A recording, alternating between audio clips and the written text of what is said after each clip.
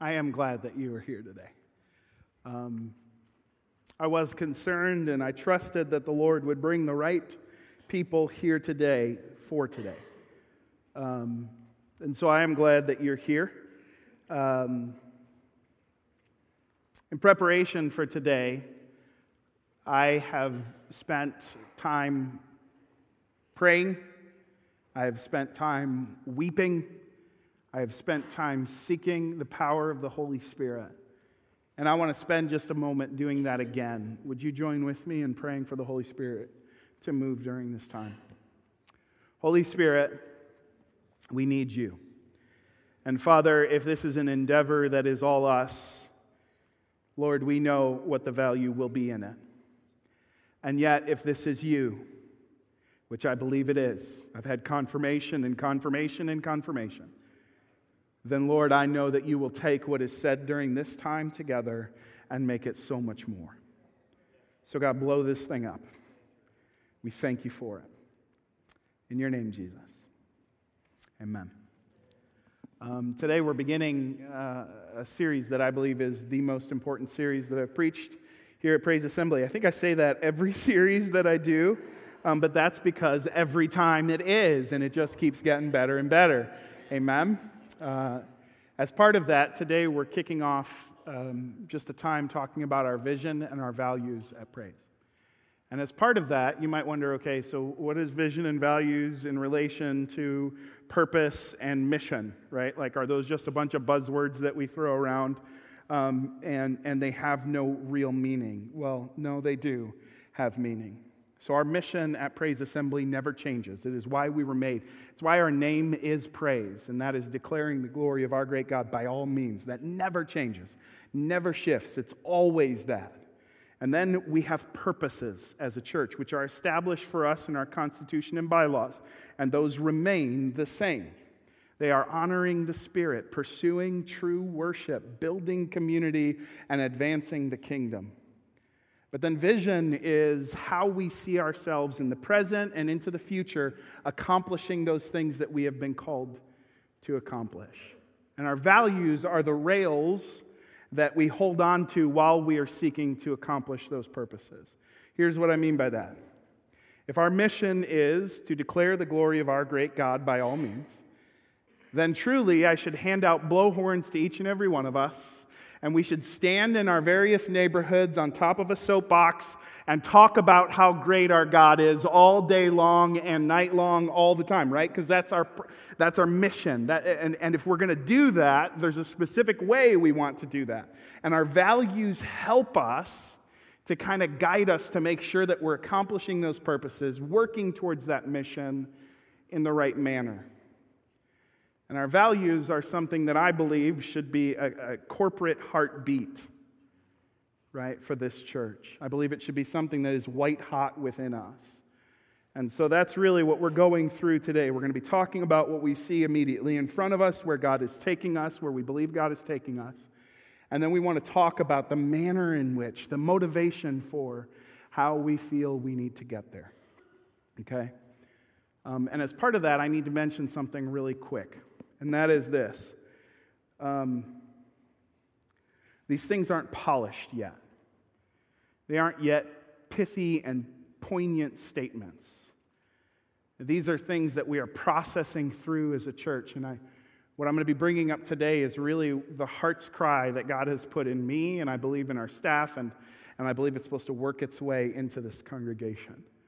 And so that's really what we're doing today. If there was something that I could describe what this series is about, if the Lord willed it, then what I would see happening over the next weeks is that I would rend my heart and bleed out before you. And you would see what my heart's cry is, and you would understand, okay, so here is the pastor. And this is what his heart is. And this is what I believe the Lord's heart is too.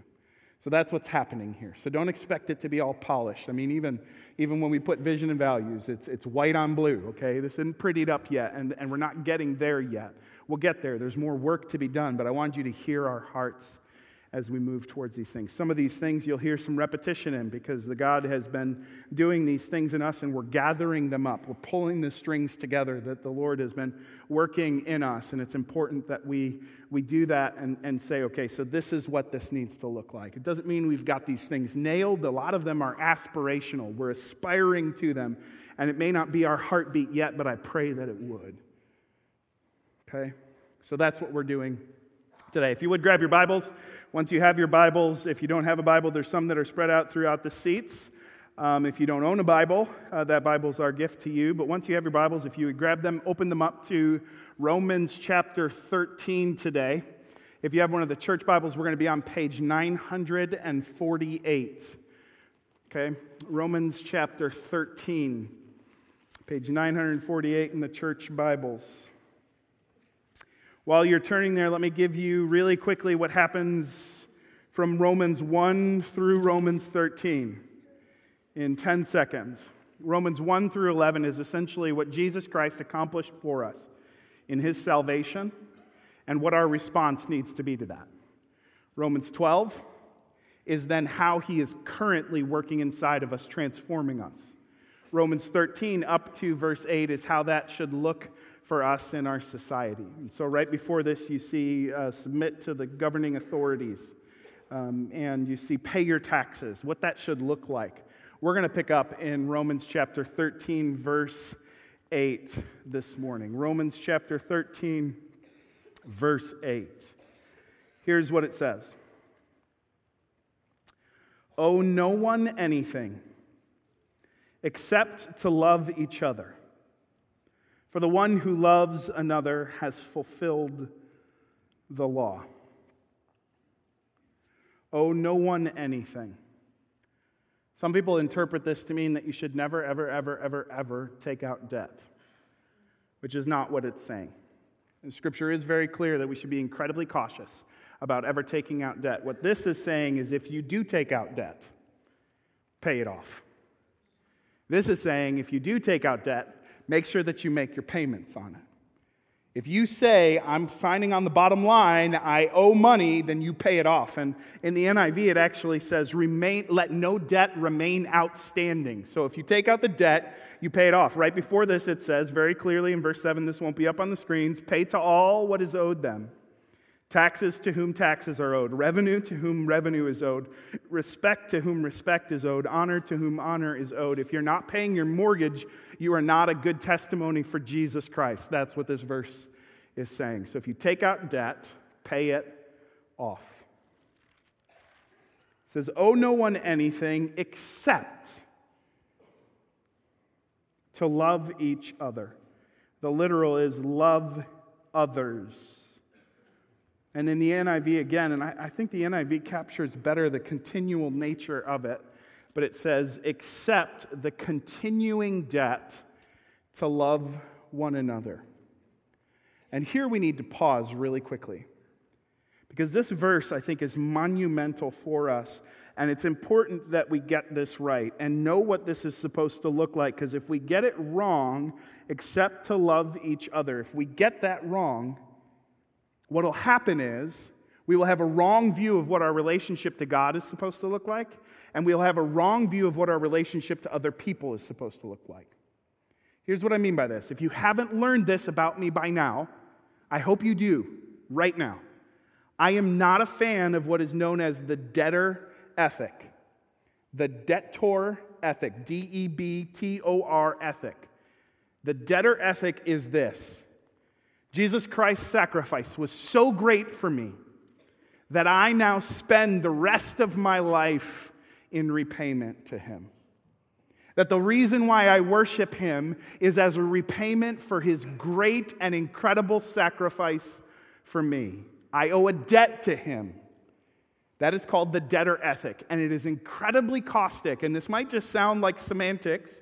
It might just sound like just words.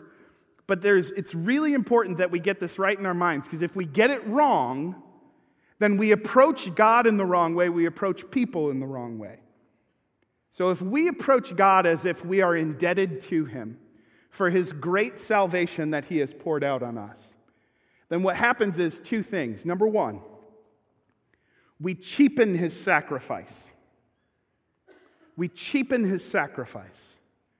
Because if I think that by my actions I might somehow in this life be able to repay Jesus Christ for his infinite sacrifice for my sins, then I take this infinite sacrifice and I monetize it. Here's what this looks like. Say you have a 13-year-old daughter. I am so sorry. But say you have a 13-year-old daughter. Just pretend with me if you don't. And if you know what it's like to have a 13-year-old daughter, say you have a 13-year-old daughter. Say you love your 13-year-old daughter. Now that might be a stretch. No, I'm just kidding. Sorry. Okay. And you love her so much, and you recognize that soon she will not be a 13-year-old daughter. She will be a 16-year-old young woman. And you recognize that when she's 16, she's going to need to drive because she'll be getting her driver's license. And so you love her so much that you decide, here's what I need to do. I need to start saving in order to get her a car, in order that she might be able to drive. But you got no money. So you decide to work on top of what you would normally work. So instead of working 40 hours, you're putting in 60 hours and 70 hours and 80 hours a week. But instead of it being something that's begrudging for you, it's not something that you're doing because you have to. It's something that you are doing because you love her and you want this for her. So you take a picture of what that car might be. And you draw a bow on it. And every day when you go and you work beyond the normal hours, instead of being, I can't believe I'm doing this again, you are looking at that image and you are keeping that ever in front of you as you're making that continual sacrifice. So you've drawn that bow on it, and every day you look at it and you say, that's what I'm working towards. For 3 years you do that, let's say. And after 3 years, the day finally comes. And you pull that car into the garage, and you get a bow just like you had drawn on it. And you tell her, come on out. Come see your birthday gift. She comes out, and she opens her eyes, and she sees the car with the bow on top. And it's this incredible moment of this incredible gift of incredible sacrifice on your end. Say she looks at it. She looks at you. She reaches in her pocket, pulls out a snotty handkerchief. Without cracking a smile, she hands it over to you and says, paid. Gets in the car and drives away. That's what we do when we try to repay God for Jesus Christ's sacrifice. Because Paul said, all our works are nothing but soiled rags. And sometimes we try to earn it in advance, and sometimes we try to earn it after the fact. But if we see it as a debt to be paid and work towards that and worship towards that, it completely changes it. It becomes a mortgage payment. Right? Isn't that what it is? You're not earning it beforehand, you're earning it after the fact. It's a mortgage payment. And that's the second thing that it does, is it completely strips out all joy for how we live our lives. Right? Because I've got a mortgage payment, and the reason why I pay my mortgage payment is because a long time ago, I signed on the dotted line and said that I would pay my mortgage payment. And as soon as I signed that mortgage payment, first mortgage I ever had, I'm like, I can't believe I just spent that much money. That company sold it to another company, which sold it to another company, which sold it to another company, and I think eventually Wells Fargo had it. And then a year later, they sold it to Bank of America. Before I know it, it's all over the place. But whoever it is that owns the mortgage, that's who I owe it to, and so I write that check out. But every time I write that check, I don't do it with joy. I do it because I'm obligated to do it. And so I send that check in, and I'm not rejoicing as I'm sending the check in for my mortgage.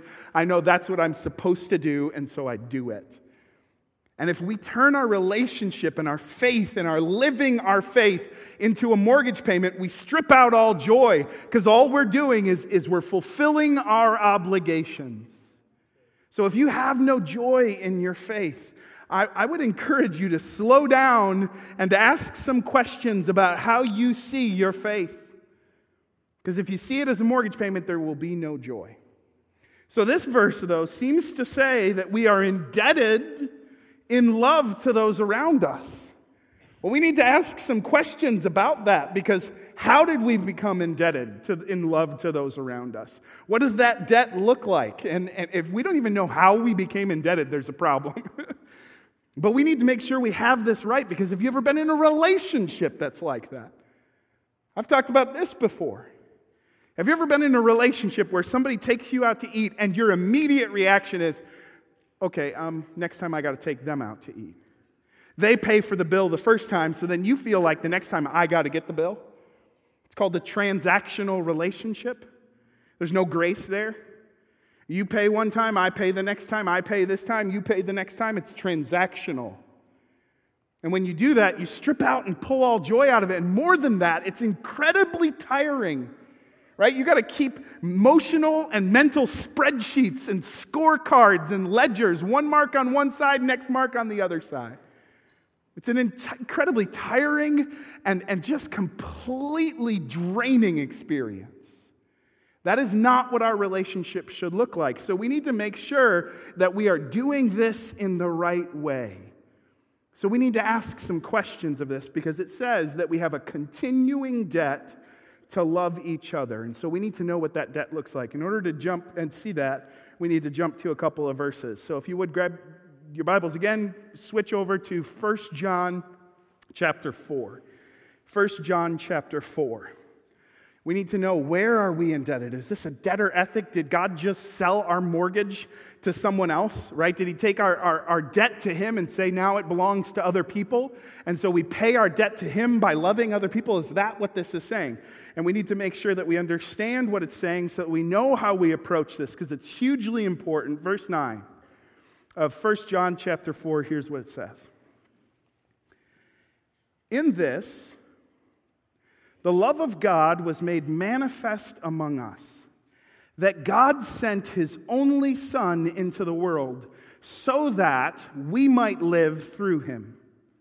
In this is love, not that we have loved God, but that he loved us and sent his Son to be the propitiation for our sins. Beloved, if God so loves us, we also ought to love one another. No one has ever seen God. If we love one another, God abides in us, and his love is perfected in us. Now, the first time you read this, you might think, okay, so this sure sounds like the debtor ethic to me, right? Read that verse. Verse 11, Beloved, if God so loved us, we also ought to love one another. That word ought, the exact same word that is over in Romans chapter 13, verse 8. Ought is, imagine somebody from the deep south saying, owe it. Ought. I ought. I don't know. But that word is essentially saying we owe it. We owe this. In fact, it probably goes back to Middle English, and the idea of owe it became ought. Really, truly, that's probably where that came from. But most of the times in the New Testament where you see this word owe it or ought, that's actually where it comes from, that same word that's in Romans 13, verse 8. And here he says this, Beloved, if God so loved us, we also owe it to love one another. Now, wait a second. That sure sounds like the debtor ethic to me. As if God loves us, now we just owe that love to other people. But read the next verse. No one has ever seen God. If we love one another, then God abides in us, and his love is perfected in us. What is this saying? That God and his love are abiding in us. So what is this? This is going right back to where we were, the series Inside Out, right? God does this inside of our hearts. And then he is working both to will and to work according to his good pleasure inside of us. And then our responsibility is to work out our own salvation with fear and trembling. We work out what he has worked in. That's what this is saying. And just read, how many times does it say the word abide after this? Verse 13. By this we know that we abide in him and he in us, because he has given us of his Spirit. And we have seen and testified that the Father has sent his Son to be the Savior of the world. Whoever confesses that Jesus is the Son of God, God abides in him and he in God. So we have come to know and to believe the love that God has for us. God is love, and whoever abides in love abides in God, and God abides in him. By this, love is perfected with us, so that we may have confidence for the day of judgment, because as he is, so also are we in this world. How much more do we need to read? This is all about God and his love abiding in us. And then that love, as it abides in us, it is taking control of our hearts. It is doing something inside of us. And then our responsibility is to work out what he has worked in. So if you do not love your neighbors, go back to John chapter 15 and meditate on it again.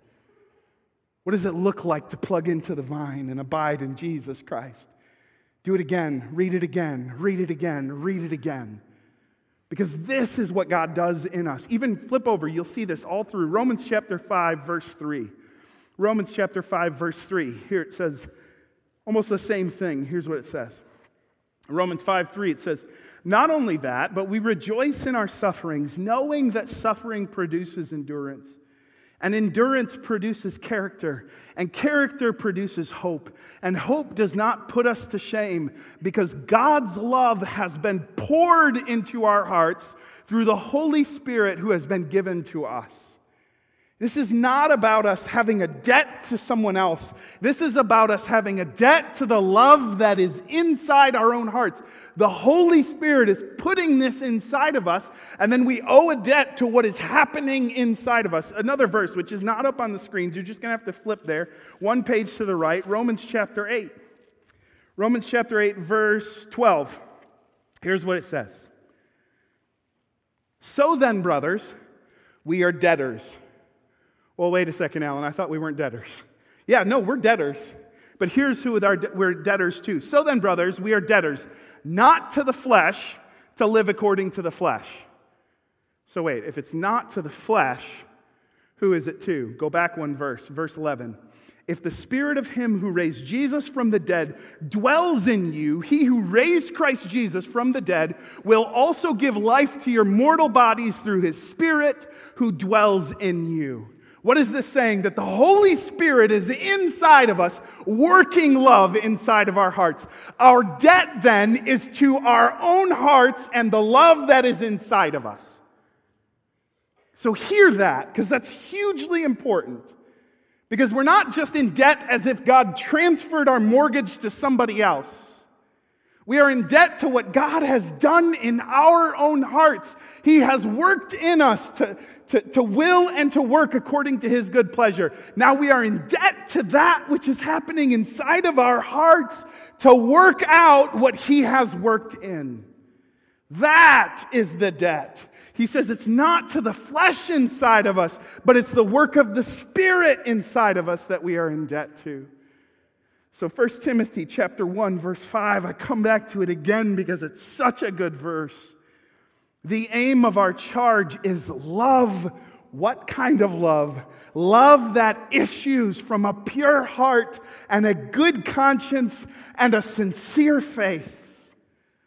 This is something that has happened inside of us, and then we work it outwards. So we are indebted to the love inside of our own hearts to love others. That's what this verse is saying. So back to 13, verse 8. It says, 13, verse 8, owe no one anything except the continuing debt to love each other. For the one who loves another has fulfilled the law. How does it fulfill the law?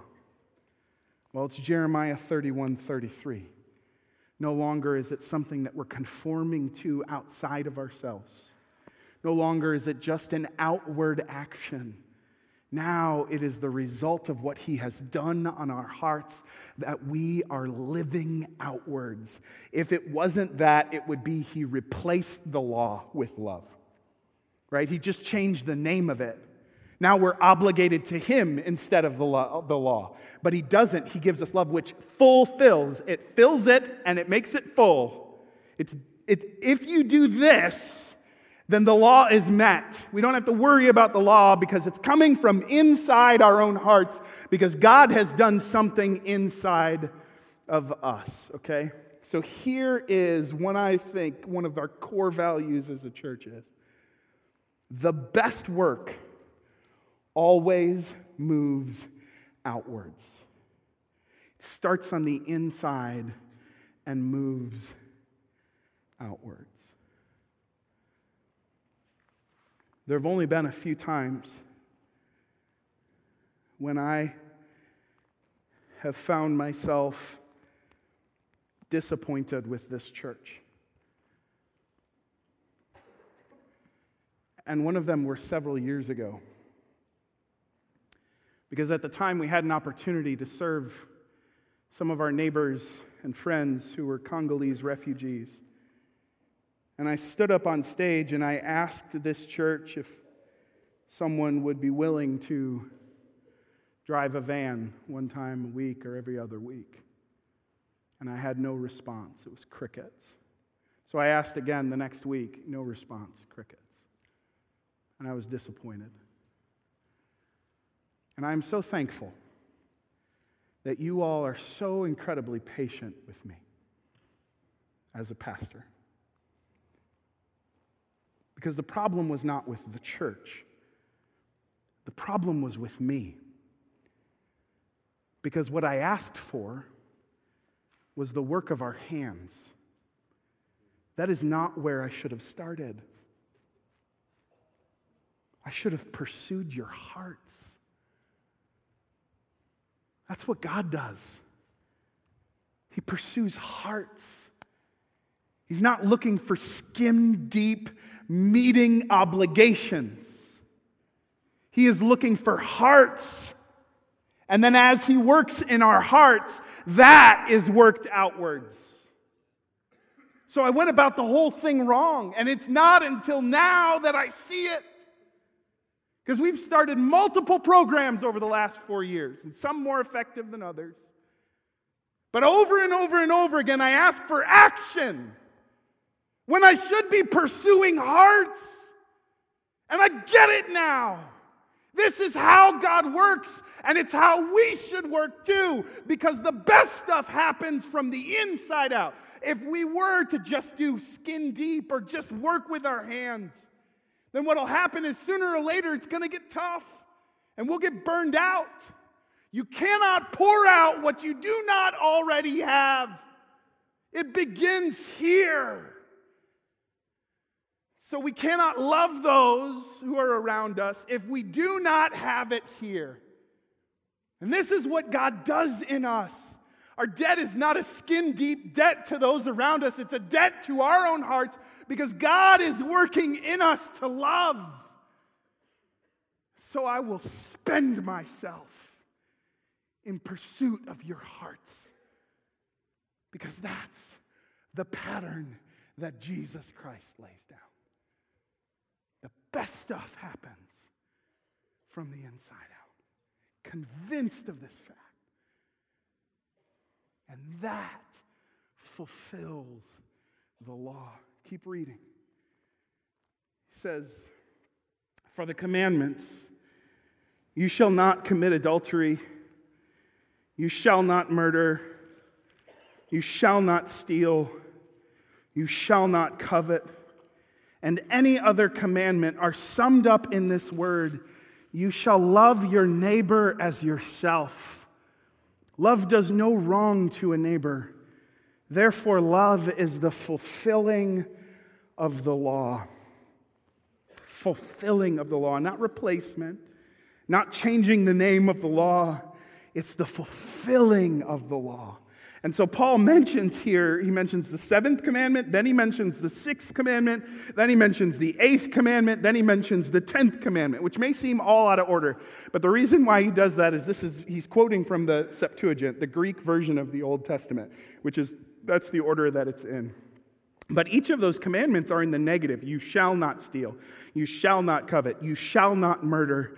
And he says then, you shall love your neighbor as yourself. Love does no wrong to a neighbor. So just in the same way that he quotes these commandments in a negative sense, he then gives this command in a negative sense. He says, you shall do no wrong. Love does no wrong to a neighbor. And let me be clear that love is so much more than just not doing wrong. Right? It's so much more than that. But it is absolutely never any less. He says, love fulfills the law, right? And I got to point out one other thing here just really quickly because I want to just correct something in our brains again. I feel like it's super necessary. Because I've heard people use that, love your neighbor as yourself, as if Jesus is saying to us, what this means then is that you better love yourself. Right? If you love yourself, then you'll better be able to love your neighbors. And normally what that's talking about is self-esteem. And that may be right, that may be true, but that is not what Jesus is saying. Because Jesus is assuming here, and Paul is assuming here, that we already love ourselves. He is assuming, and what he means by this is, what do you pursue for yourself? You pursue your own satisfaction. You pursue those things that you think will meet your needs. Now, there's a bunch of different ways that we go about it, and some of them might be self-destructive, but really that's what we're looking for. And in the same way that we might do that for ourselves, do that for those around you. So if you might seek satisfaction for yourself, seek satisfaction for your neighbor. If you might seek salvation for yourself, seek salvation for your neighbor. He says, what would you seek for yourself? Seek that for those around you. This has nothing to do with self-concept. It's a misapplication of it to say it does. What is the source of this love? It's not love for myself. It's God's love for me. It is what He has done in my heart. So don't misapply it. Okay? So what does this look like for us? Romans 13:8 through 10. And why am I bringing it up today? It's a really good question. There's a couple things. Number one, God has put Praise Assembly where He has put Praise Assembly for a reason. He wants us where we are, in the same way that the best work happens outwards. He wants us to change where we are and to affect those who are immediately around us. Okay? Where has praise been placed by God? Well, He placed us right on this northeast corner of Springfield. The boundary of Springfield is the boundary of our property. Right? We are right against the edge, northeast corner of Springfield. Why has He put us here? Well, He has put us here to impact the northeast corner of Springfield. He has called us to other things as well, but He has called us to impact this northeast corner. Now, I want to mention a few things about this northeast corner of Springfield, and you may not be in agreement with all of them, but let me just mention them. I don't know if you've noticed, but this northeast corner is not growing as much as other areas are. O'Reilly's Hospitality is buying up certain pieces of property just south of us. They put in the hotel and the Macadoodles and the Tropical Smoothly. And then they are the ones who bought Kmart and are putting in some sort of driving range there. But in general, this northeast corner is not growing like the southwest corner. It's not growing like Willard. In fact, just 2 weeks ago, there was a news release about Rogersville. I don't know if you've heard this, but there will be an investment of about $100 million in Rogersville in the next years over houses and single-family homes and shopping centers and Rogersville is growing. And yet this northeast corner does not see that kind of development. We might see a home built here or there, but in general, we're not seeing that kind of investment. And I wonder, why is that? Because we're so close to I-44. You from here can quickly jump onto I-44 and hit 65 and be anywhere in Springfield within 20, 25 minutes. So why is this northeast corner not growing at all? I think there's a lot of reasons. And let me mention one of them, and I don't want to offend. But let me mention one. I believe, because I've spent some time praying and thinking about this, why is this northeast corner not growing? I believe that a part of it, at least, is the schools. Specifically, Hillcrest High School. Now, I don't mean to offend, but the perception of Hillcrest High School in the last several decades has changed significantly. 2 decades ago, Hillcrest was on the front edge. Now it is perceived as lagging way, way, way behind. How we got there, I can't speak to. But the perception, at least, is that way. I ask people, would you ever move into this northeast corner? And they tell me, I don't know, Hillcrest. In fact, Liz and I, when we were looking to buy a house, we looked all over the place. We thought about Willard. We thought about Stratford because the school's incredible. Nixa, Ozark. We ended up buying in Hillcrest. And can I just say, it almost kept us from buying in Hillcrest. My daughter will be at Hillcrest within 6 years. And just to be transparent, I do not look forward to that. Now, if we were just looking out for ourselves, if I were just looking out for myself, my family, my daughter, what should I be doing? I should be in Hillcrest every single day, changing it from the inside out.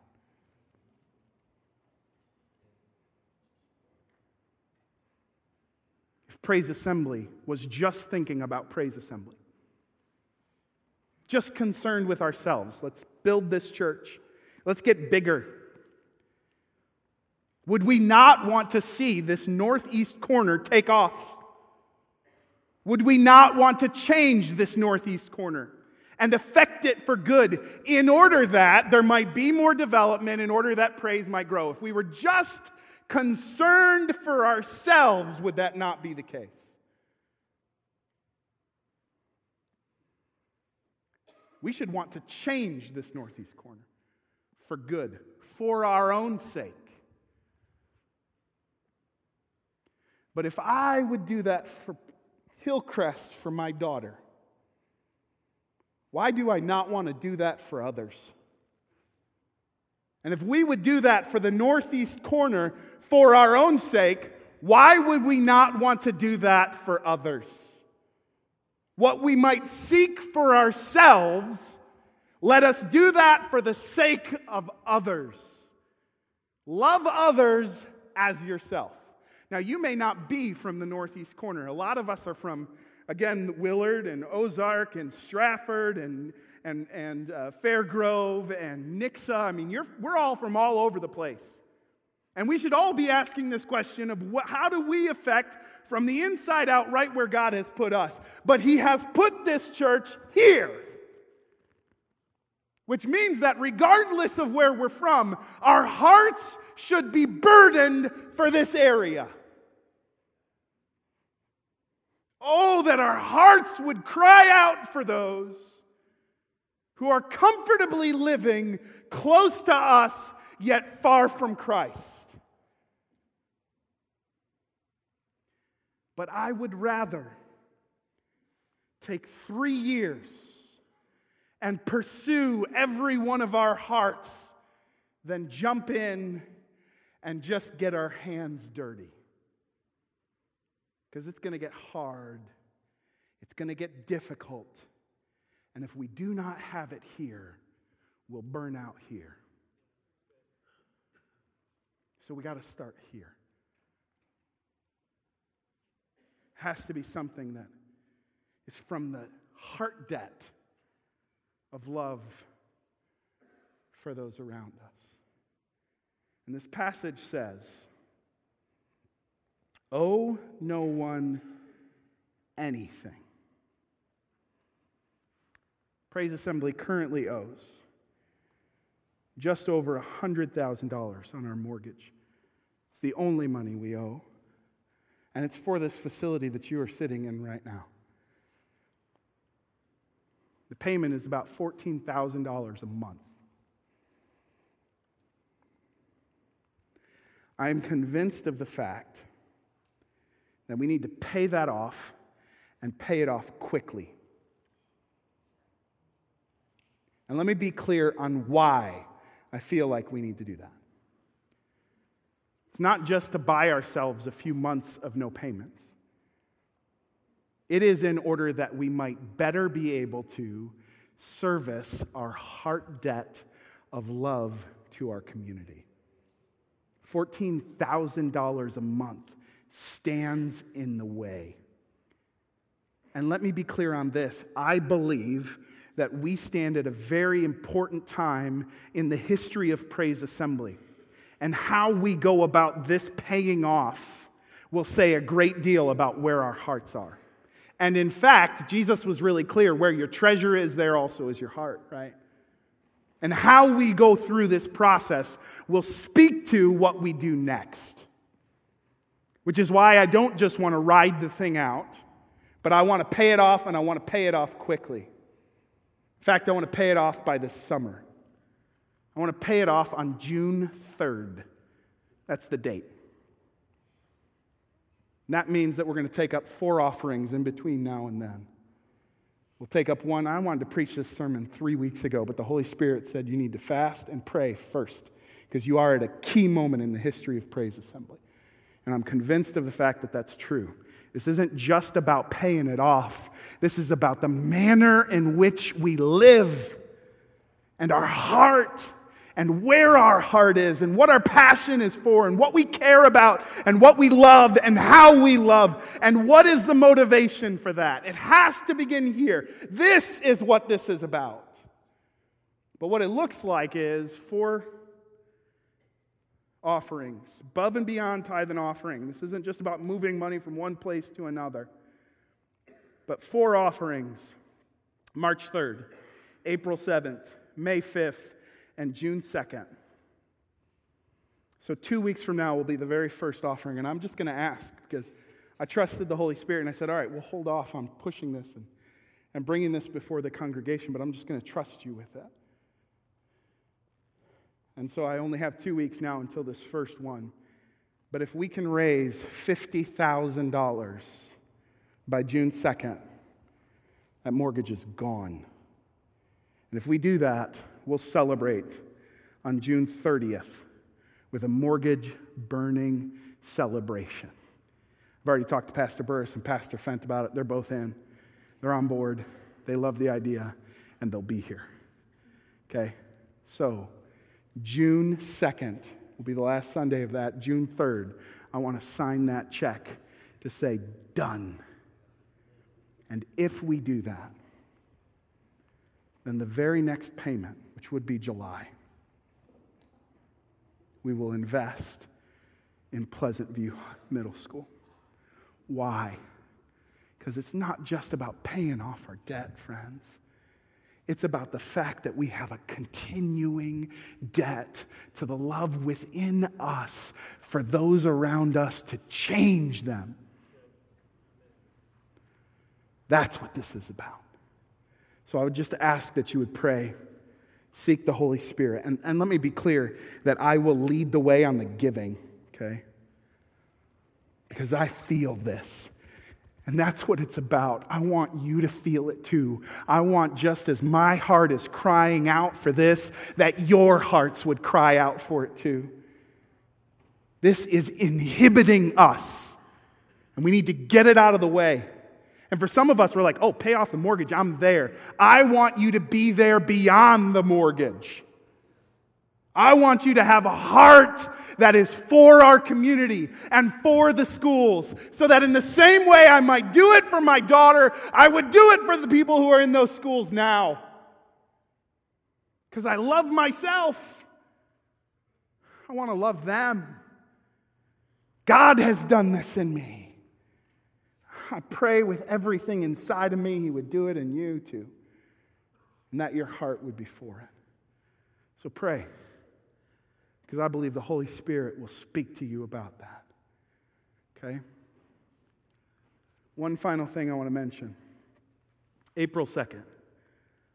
April 2nd is a significant vote. Okay, and I don't know if you've heard anything about it. It's Prop S, Proposition S. Proposition S will cost you money. It'll cost you about $35-ish, if you're in the Springfield Public School District, it'll cost you about $35-ish per year for every $100,000 that your house is worth. I'm going to ask you, as the pastor of praise, to vote for it. And here's why. Because if it passes, there will be an investment of $24 million into Hillcrest High School. Okay? It'll cost you something. I'm good with that. I'm voting for it in spite of the fact that it'll cost me something. And I'm asking you to vote for it too, because Hillcrest High School needs a $24 million investment. If for nothing else than selfish reasons.